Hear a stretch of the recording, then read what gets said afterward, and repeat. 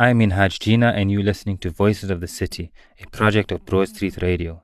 It's sort of a representation of like two completely different worlds that I often find is not represented when people speak of the colored community. You know, especially my mom's side of the story. Like they tell one story, they tell a story of forced removal and a story of gangster, almost like a suffering Olympics. Always about how bad it is versus like people that are much more grounded.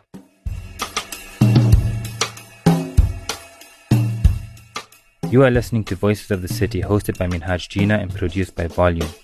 The 6-part series will explore race, history and resistance through hip-hop culture in Cape Town from the 1980s until today. In this episode, we're in Grassy Park with Emile YX, who formed the crew known as Black Noise.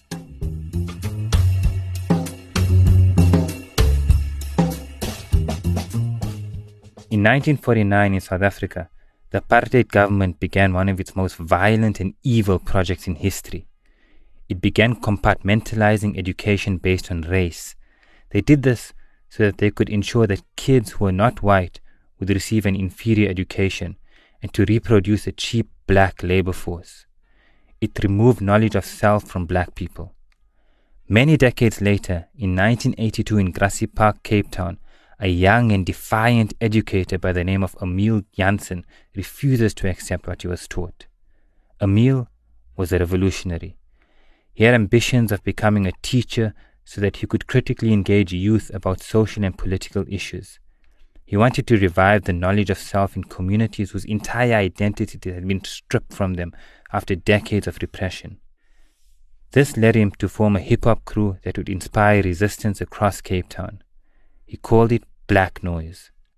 Emile b-boyed and spoke truth to power. He went by the name Emile YX. Welcome to Voices of the City, my brother. It's a heavy intro, yeah, okay. Before we start the discussion, can you describe where we're sitting right now? The apartheid regime sort of places this area in a, I suppose, probably like a middle-class community. But like the heritage and history of it is like the people that were here had a link to First Nation people that they didn't know about because of the flays that was close by, and as well as people from that was moved out. You know, so my dad was originally from Mom Estate, and before that he was from Pukap. And then my mom grew up here, so this is mostly farmland when she was young. But because of the history of the place, there were still white people living near Ziekelsvlei, and they still do, ironically. And it had that history of you weren't allowed to go there. And so I remember clearly, like the kids saying, whenever they got close to the flay, this guy would like point his gun at them and like, yo, you don't belong here, you know. So the divide of apartheid is embedded in the area. As people who moved out, people who actually traveled from elsewhere to live here, like my mom's father. I came here years ago. So there's two contrasting histories of like my dad being forcibly removed with the people from District 6 and families in Womer State and that history. And my mom was more grounded in this community since she was a kid. And so like my history is much more grounded than a lot of people. Like a historically mixed type of area in the sense that it's not the normal story that is told by our community. There's a story also about like how we used to get milk by they'd bring milk and you'd put your milk bottle out with the money in it outside on one of these fences, and the morning it would be like the owner sort of delivered the milk, and like there wasn't an issue about it being stolen. So like my generation remembers that as well, you know, of like living in a community where you were part of a community. It wasn't seen as a township. And also like the idea of I know anyone would give me a hiding in this neighborhood. Like the community took care of us. Like you will catch on crap, the Oma will shout from the stoop, hey, what maak jy? You know, like you were like a ADT version of like the community watching what's going on.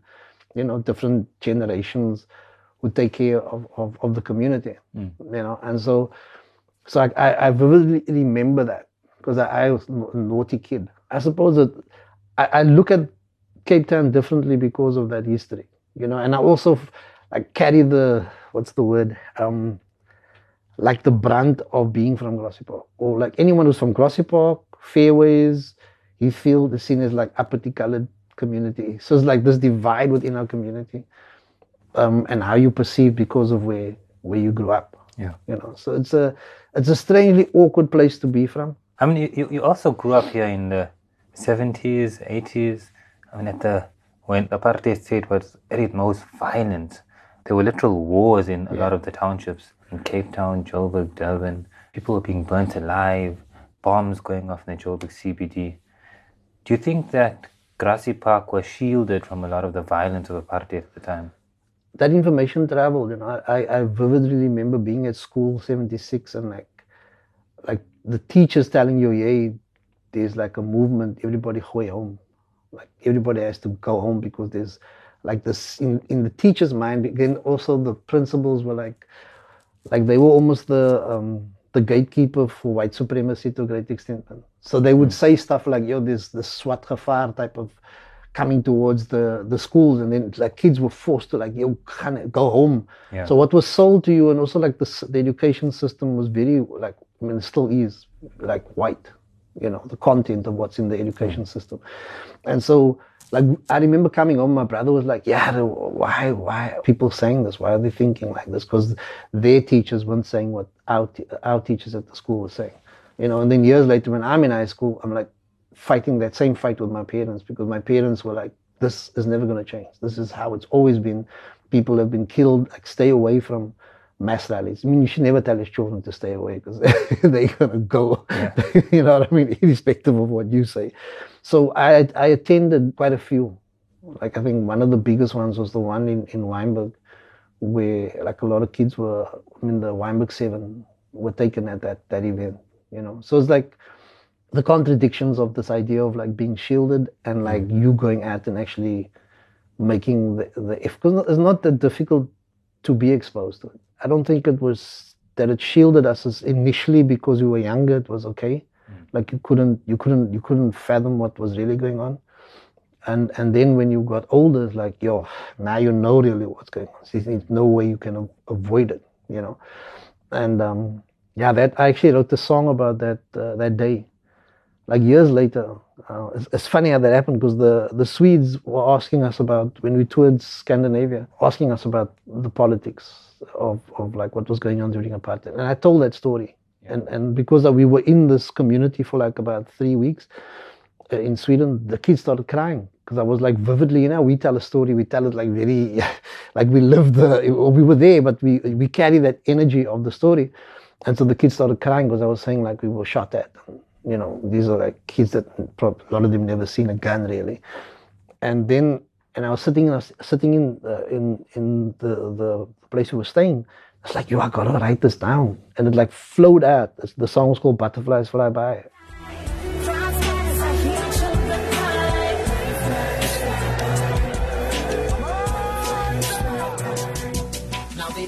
Many memories that's etched in my mind, but there's one in 85 and plays rhymes and reminds me of our struggle for freedom and equality when apartheid's legacy carried on relentlessly. Let me see. Like I was sitting in the crowd and the speaker was late and we were like singing protest songs and this butterfly was flying over the heads of the kids, and I remember I was like, yeah, fuck it, bro, this is like freedom. And then as it flew over, it's like doof, doof, doof, doof, like the sounds of tear gas being shot into the school courtyard, and like he's sitting fast because the speaker had just arrived. So the speakers were smuggled in, and then suddenly this security police guy, plainclothes, walk in, grab the bra, walking out, points the gun at us. Like the moment the gun is pointed at you, feels like an eternity. I mean, it's that. Anyway, so I wrote the song about it.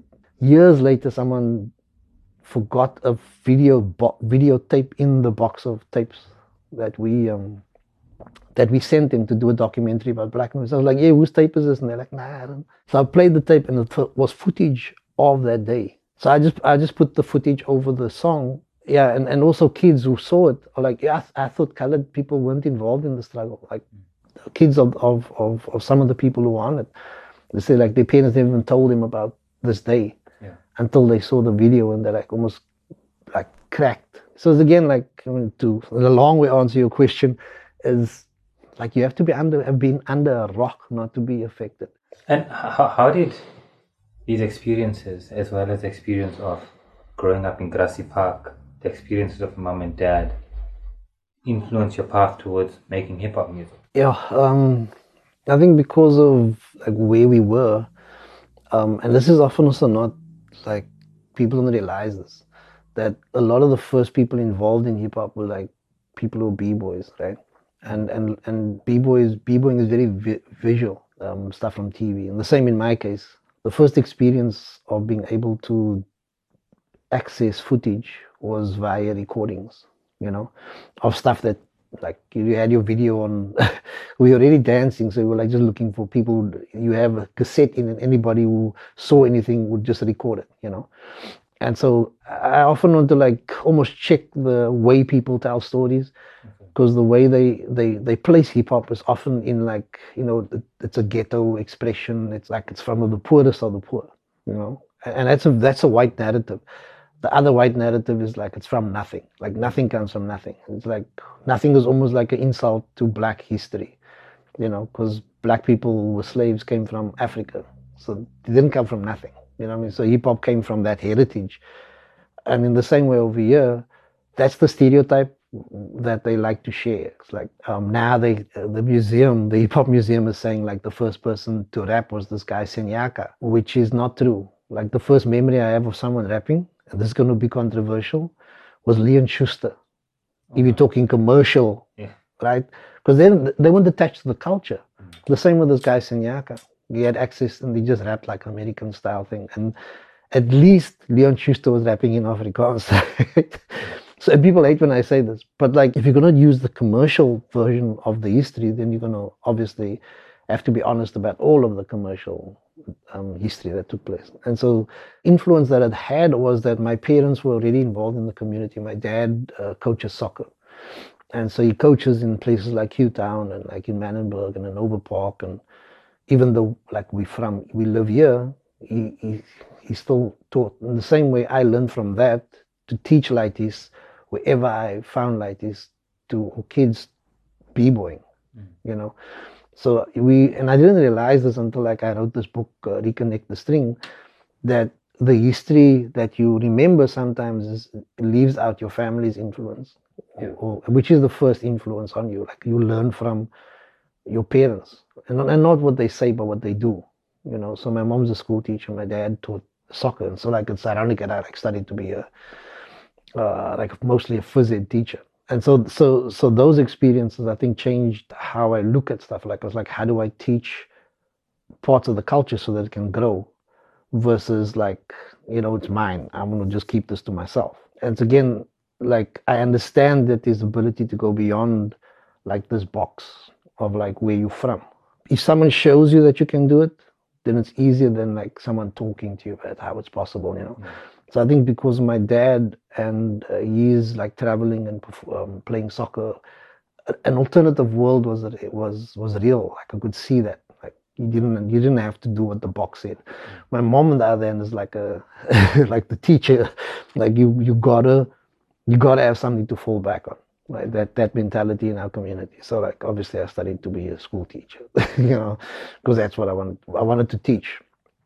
It's only afterwards I realized that the teaching wasn't necessarily there. It was, you know, I could teach in a different way.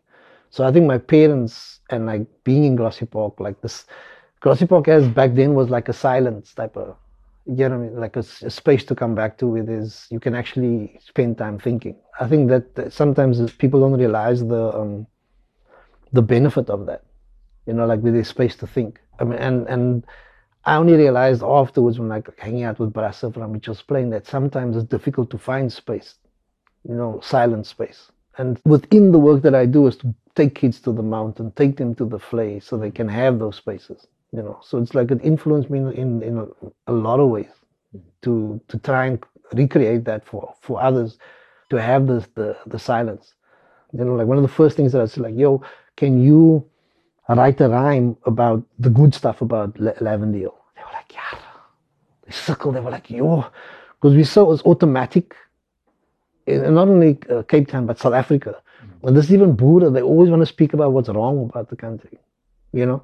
So it takes a lot for when someone tells you, just make a note of all the good things in your community. They were like, oh, and then eventually they wrote the song called Goeie Nuus, Good News. En in vandag se nuus oor die Kaapse vlakte is daar net goeie nuus om aan te kondig. Het was 'n rustige dag en mooi warm weer. En die voorspel vir môre is nog goeie nuus. And they broke down like people in the community who planted gardens, people who had like selling herbs in the community, people who were, you know, always there for them to bring them to the like mobile library. And I was like, yo, and they were shocked that all these good things exist and they never speak about, you know, because of the history of like we were taught to talk bad about where we're from, you know, and so I had to unlearn that. It took a while because this is how the community is reared, like to speak about what's wrong, right? Because the media pushes that always. What's the one narrative, the one story about the gangs and the violence, and so people just repeat that. You didn't start off writing rhymes. No. You were b-boying for a long time before you became an MC. And it seems like this was at least a natural progression for hip-hop practitioners at the time. Yeah. You first become a b-boy, and then you get into graffiti and you get into MCing. Yeah. Is this the case? Yeah, I think back then. Yeah. Because, I mean, it was also because of, like, how do you put this? Like most people, they were telling you that your English was like sucked basically, and in your head you saw people who wrote as like this group of people, and like the same with dancing. Dancing was again like seen as almost like feminine, you know. But b-boying was like, yo, this is powerful. This is like hardcore dance, right? And so it placed you in a different space. But a lot of us, like, we were almost shy to speak out. Like it was easy to dance because you didn't have to say anything. Like you could just express yourself using your body. But then the more you were confronted with, the more you felt like this need to say something, you know. I mean, you're on stage and people would speak on your behalf, like someone grab the mic and like, you know, just like he's like, yeah, this was not getting it right. He's like saying some shit got nothing to do with us, you know. And so it was like, almost out of necessity, you felt like, yeah, I'm gonna grab the mic now and say this. And I remember clearly, like, it took a long time to be able to do that, to feel confident enough to take the mic. I mean, initially just rhyming was cool because, you know, it was rehearsed, right? But the pieces between the songs, like, I was like, shit, I mean, what am I going to tell these people? Because that was sort of the freestyle, unrehearsed part. And so it took a while for you to be comfortable to speak the way you normally speak and to feel like that what you had to say was almost like worthwhile. Because I mean, you come out of like apartheid where they were forcing you to think that you didn't have shit to say. And so that progression was almost like a lot of the b-boys from back in the day were like, I mean, confronted with like, yo, I gotta say something, shit, I gotta say something. And hence the progression, you know. And then also because of the culture, like people, I mean, I was doing aerosol art, graffiti, you know, dabbled with like DJing, you know, you did a bit of everything. And then as you would, if you were performing, there was always a mic there. So you like end up beatboxing or like, you know, you try something else because there's a mic. If the opportunities arise, then like obviously people like, yo, I'll take that, give it a try, you know. So a lot of people from back then would try all of the elements of the culture. Those who understood it, there was an entire, like hip hop wasn't just rap, you know, which is unfortunately changed since back then. I think also money made it change, you know, so people like just want to rap because they want to be famous and make money, you know, whereas back then it's like you fell in love with the whole culture. And also being from Cape Town, you quickly realize that it's not really economically beneficial to be an MC because you need to go to Johannesburg.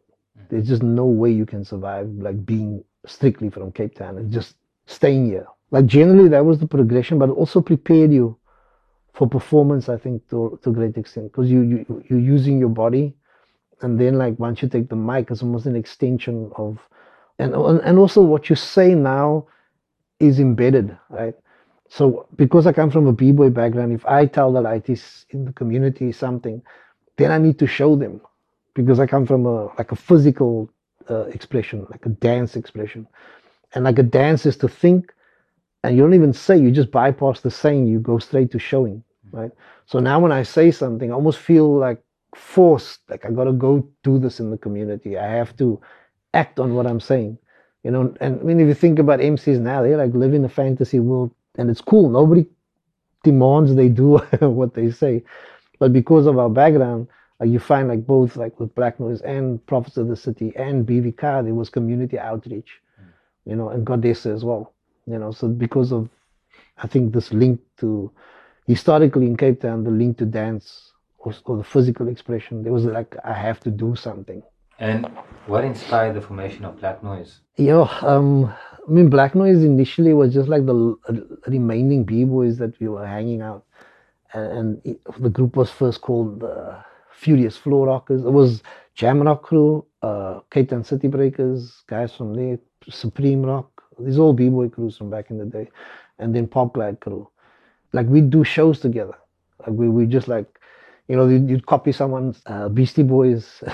You know, you'd just rhyme a verse from, to extend your performance so you get paid. Because we were doing b-boy demonstrations at malls. And then one would grab the mic and like beatbox and say, hey, the people actually like this. Like, yo, okay, now we just rap whatever was like popular rhyme from the US at that point. And then I remember like one who started, you know, me write my own thing. Like, oh, okay, cool. That's not bad. And like, oh yeah, we can make a whole show just on this, you know. And one of the first two was like from a crew called Jam Rock Crew. And then I remember Caramel came with this name, the Chill Convention. It's like 1,000 points in Scrabble for that name.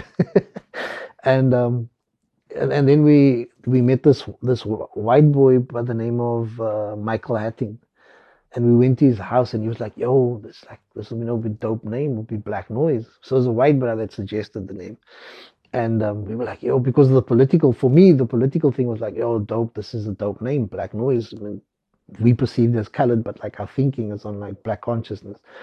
So okay, and then we stuck with it, and ironically, Caramel and White Boy then left and formed their own crew, and we insisted we keep the name. Initially, we're just like, we're gonna form something that doesn't really exist, you know, and that's how it came about. An extension of the b-boy era. Like, okay, now we're gonna rap as well, and we always insisted that dance was a part of it. That there had to be b-boys as part of the show, and then like got a DJ, and then Black Noise represented all elements of the culture on stage. We'd have like guy doing, which was back then was Falco, like live graph on stage and stuff, you know, so that people could see the entire culture. Then in 1990, Mandela is released from prison.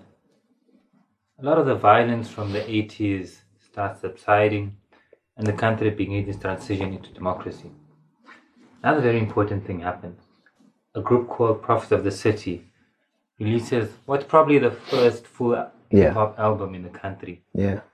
How important do you think that release was for the culture of hip-hop in Cape Town and for you?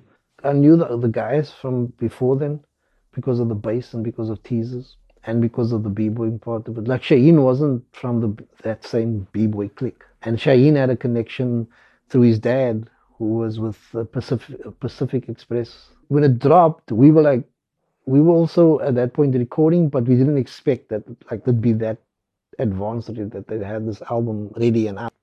There wasn't like any pretenses about like being from the US. It was like grounded in Cape Town, and more so by Dalla Flat.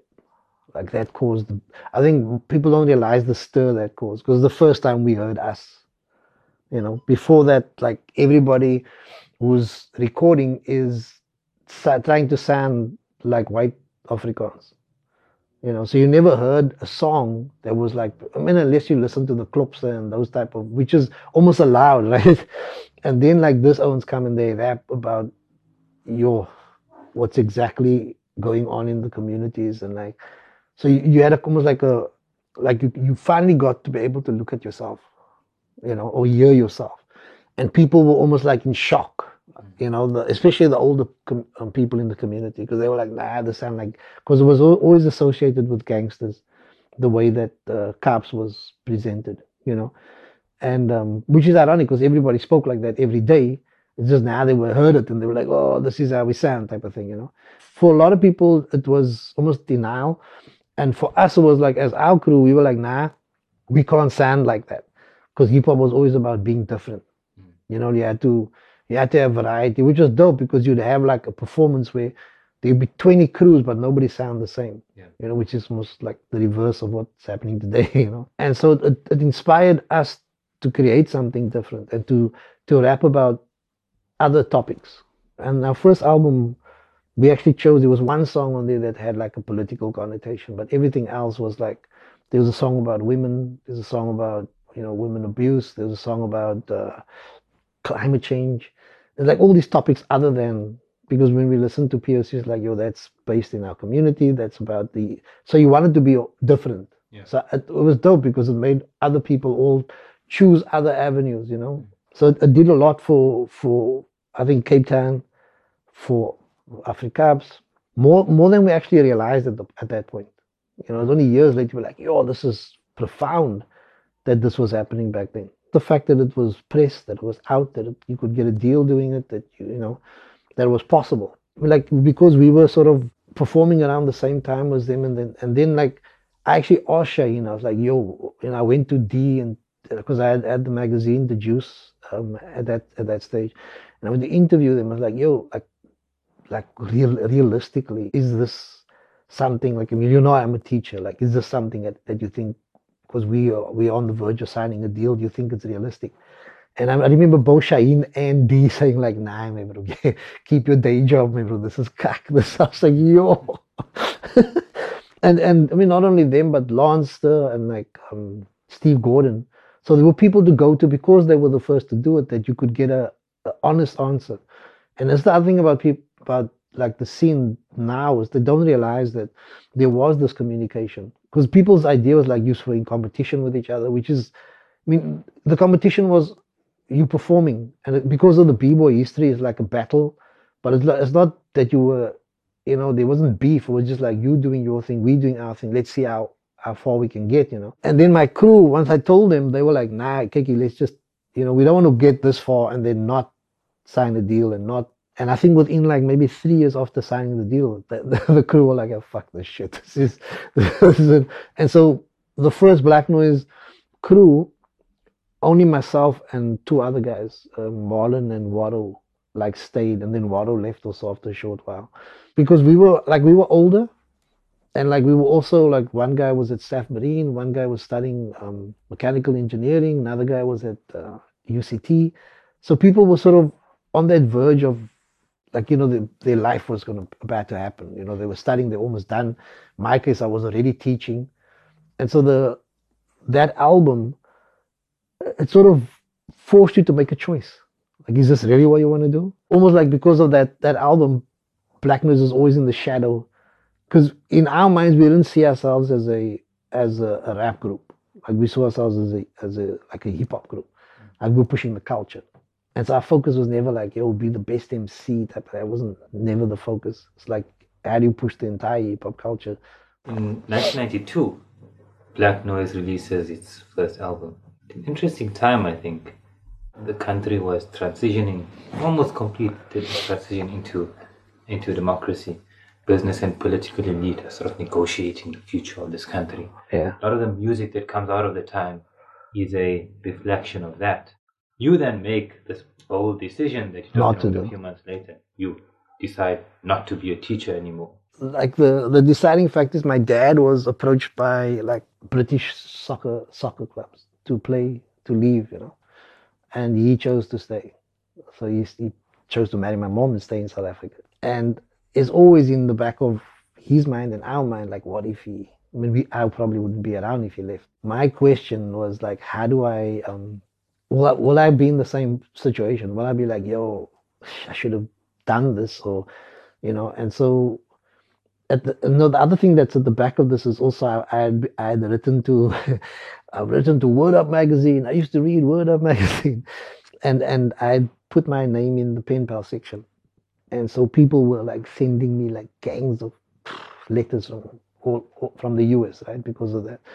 And in one of those letters was like these photocopies of like blacked out through whitewash and the ISIS papers. And I was like, Like, this is the information I've been looking for my entire life about black people's contribution to civilization. I'm like, damn. And so that impacted on me as like, well, I can't be teaching this other crap to these kids, right? And so that was almost the deciding factors, like why I was like, yo, I'm out. And I remember standing in the class with the kids, and I gave them my, almost like my situation. I put it on the board. I was like, this is what I'm confronted with. And like, what would you do? I asked the kids. And out of like, I think it was 30 some, almost 40 kids, like only 4 or 5 of them were like, yo, we'll follow our heart.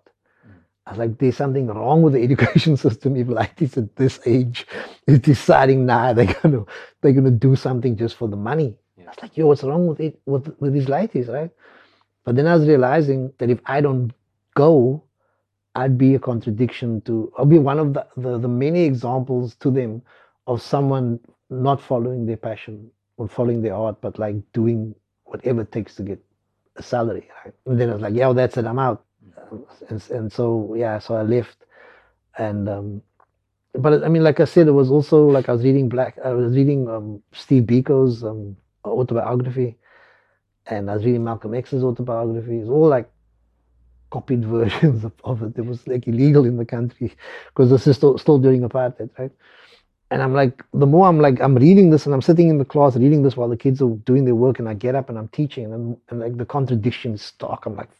I'm teaching like Simon van der Stel and that to the ladies, and I'm reading this. I'm like, no, I can't keep doing this. This is just, I'm like, what does Biko call it? The black upholders of white supremacy, right? And I'm like, peace, I'm out. And like my mom was like, because parents are always worried about your future. My mom was like, if you leave, you're paying rent. You're not living here for free. I was like selling scrap, like changing bottles, whatever it took. Teachers paid crap. But I worked out a technique that would like benefit me. I call it like the mathematics of survival, right? Like, how do you pay rent? How do you feed yourself? Like, how do you get that amount of money every month that you need to survive? So I worked that out mathematically. And that mathematics of survival like extended into like performances. Like, how many shows do you need to get? What do you do with that money once you get it? Like, how do you reinvest into so you can make more money? And so and I think if my folks didn't say, check, you're gonna pay rent, you're not gonna just chill, then I wouldn't have worked out that skill. Yeah. You know what I'm saying? So yeah, so making the choice was difficult, but like once I made it, it was like, like that scene in the Matrix where they unplug that dude. It's like that, because we don't realize how stuck we are, and we don't realize all our potential actually. All of that then was put into Black Noise. Like once we do a show, like we'd add like photocopies of the groups, like a picture without details on. And we were probably the first group to do that, so that like you go to kids on the Cape Flats house, and they in their room they'd be like all these international artists and Black Noise, and the impact it had on the kids. Because years later, when I like meet these kids, and they're like, when you left, you made us, we followed what you were doing, and we realized it was possible. Around the same time, you did this incredible interview, you and Black Noise on SABC2. It was around 93, 94. And you explain your role as a b-boy is to promote education in a community. And you distinguish education from what you called Eurocation. What is Eurocation? It's what being fed to black people everywhere in the world, or people just generally. It's a European base that the minority on the planet used to give the impression that they're the majority. I mean, I picked up on this when they sent me that information. I immediately was like, oh damn! Like every perspective is always from the European perspective when it comes to education. So it can't be education. Like it's one side of the story. For me, education would be more inclusive of like the global story. Like every community around the world would be represented in that story, not just the Europeans, And so I use that a lot. I mean, even in Europe, I'd be on stage and saying that, and people are like, what do you mean? Like if you're in Sweden right now. And then when you break it down, they're like, oh, damn, this is what the immigrant community is faced with in our community. They're having to learn our story only. Like we're not even really wanting to know about and I mean, we still do that with Yield the Wood. we challenge the education systems at the school and get lighties speaking in Caps, especially in the Western Cape, get lighties to feel a sense of pride in speaking that way. When they're exposed to the history, they get that sense of pride. You can't just tell them you speak Caps, you need to be proud. You need to actually like say why and like what the history is that brought that language about. And now and like the kids who take class, they also, this isn't the Boers language, which is what they offer. I mean, that's what they say in South Africa, Afrikaans is the Boers language, right? But it's not ways of, and then with us also, like we create these, booklets and opportunities for ons to write in Caps and to in the play and all of that stuff. I find it interesting that pre-94 and post-94, you defy the apartheid racial categories in your lyrics and you refer to yourself as black. Can you tell us about that?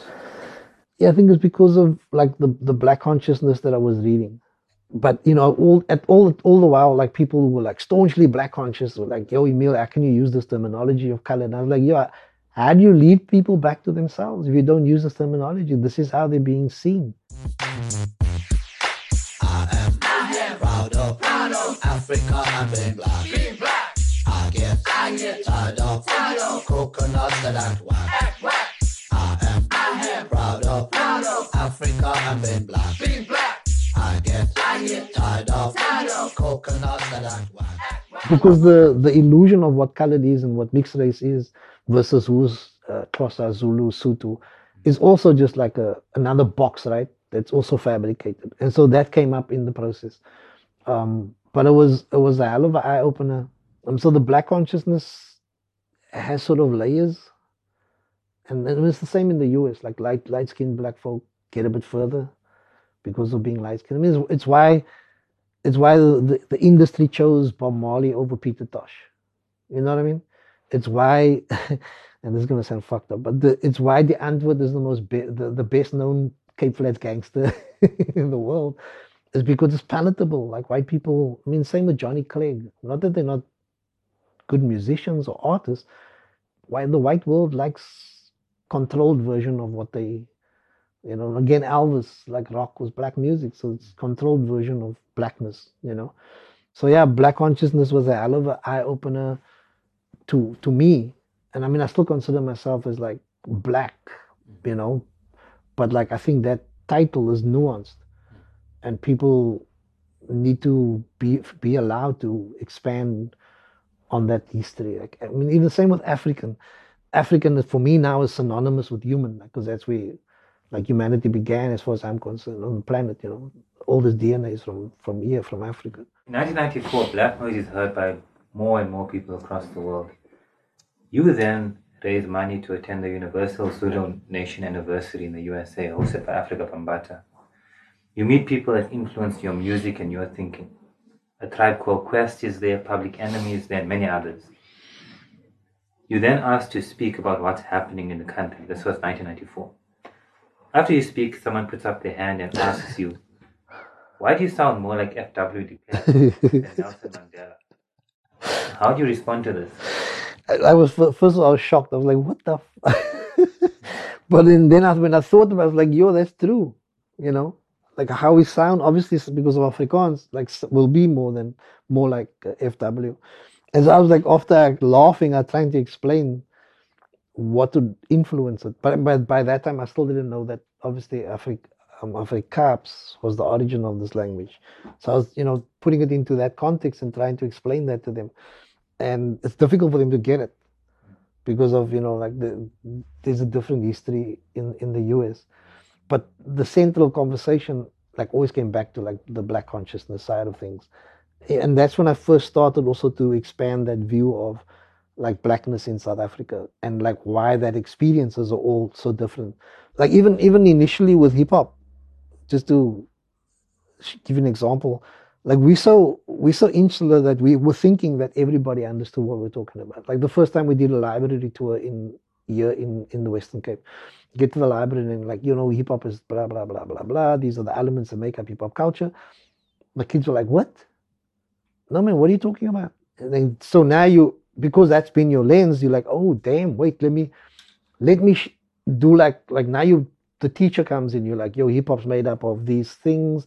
Now you do a demonstration. This is MCing. This is DJing. This is, oh, okay. Because you're living it, you don't realize people don't know what you're talking about. So you have to break it down. You have to do like a demonstration. And so because of that, we started doing demonstrations. You know what I mean?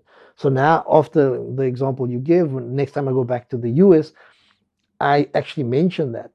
Like, yo, people hear me speak. Like, this is how I speak, so I don't know how I sound. So when you hear me, you think, yo, how come this dude not sounding like he's black? How come he sound like this twang, like he's almost like from the Netherlands and shit, right? And like, yo, that's true. So now conversation about historically what caused this to happen. And like now they're like, we explain like where your community is. So like now this is the physical divides that exist in Cape Town. Like this community has been forced together, and then there's like freeways and train lines, and then there's a black community, and then there's another freeway, and then there's a white community physically separate from. They're like, oh shit, we didn't know that. You know what I mean? So each of these conversations like actually expand my like explanation of things, so that people actually understand the history that caused why I sound this way. It was kind of I felt like deflated. I was like, fuck, I don't want to sound like I was like, what was to sound like F.W. de Klerk, But yeah, it was a Musa eye opener. Yeah. It's been about 30 years since Black Noise released its first album, and you've continued to play a central role in hip hop culture in Cape Town in particular. Where do you think hip hop in the city is at this point? Yeah. Right now, I feel like the Afrikaans MCs are becoming more like confident in their own way that they perform, and in the dissection of their language, and the level is fucking amazing. I feel like there's a missing element, right? The desire to leave needs to be amplified. Right? I think once they start leaving and performing internationally, they will have a different, like the same way that I have a different view of us, they will also start changing their perception of Cape Town. And I feel like once they do that, then they will see like there's the culture, and then there's the economics. And if they want to survive just on being MCs, they have to transition between being almost culturalists and being commercial artists. And I feel like in the case of Dreamanskap, in the case of Kanye Mavi, in the case of Sounds of the South, these are all like Xhosa MCs. They are at the moment actually touring Sweden. So when you do that, you realize the economic value of what you do, what you have. The only way that, and it's not just hip hop, the only way that this community in Cape Town or wherever they find themselves will have an easier route is if they, and this is a tough one, it's almost like you need to be a fucking, social worker first before you can, because you're almost telling your community that they need to have their money rotate in their community first for them. And it's on all levels, whether you're a movie producer or like, all of that depends on your community's ability to actually support you, And this is a thing that people don't realize even about rap. Shaheen's Muslim, of Prophets of the City, right? Emile Adams is Muslim. Lukman, Tali Peterson, Youngster. That community has a history of understanding economics and understanding how the money works. And so they've been able to support the best-selling author, Yusuf Daniels, Muslim guy, because that community supports. They understand their financial power, And I didn't realize, I was like, yo, there's something about this. I mean, I look at those artists, I was like, yo, this community actually puts their money into the artists. And so until like the cops or the other parts of the culture realize this, and again nationally also, because nationally it's not only religion but it's also race. People buy according to like that accent of mine. People like, yo, I will listen to this dude if he sounds like that. You know what I mean?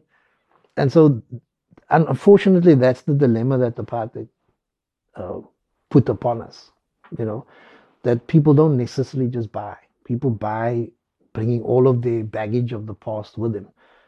Emile, top 5 hip hop practitioners in Cape Town. Yeah, damn, you're putting me on the spot, dude. The top 5, Kanye Mavi, definitely. The stuff I've seen of Jerome Rex, Jitsvanger, Sounds of the South. I've been watching the stuff that they're doing. I mean, there's obviously the ones on the ground like Cream and like Isaac, and those are the ones that like for years have been holding it down. So, you know, can't almost dispel that. But I know that's a specific group of people support as far as support wise is concerned. I mean, Youngster's fucking amazing. He's improved from when he started out to like now. He's just like so like standing out like internationally actually. There's there's Lighty, it's Matthew Joyner, that's that, and Crowbars. Yeah, Lighty from Parkwood. So there's like I occasionally get exposed to like the new ones. Like I was hoping to go watch last night. The Lighty that was working with us as well, he apparently killed at the freestyle battle, Ecstasy. And then I mean the old heads, like I still think Shaheen is of POC is like a massive icon as far as like being way ahead of his time with like what he was saying. This has been Voices of the City, and I'm your host Minhaj Jeenah. This episode was produced by Amina Deka Asma and Volume. Join us next week for another episode where another voice of the city will continue to take us on the journey of exploring race, history and resistance through hip-hop in Cape Town.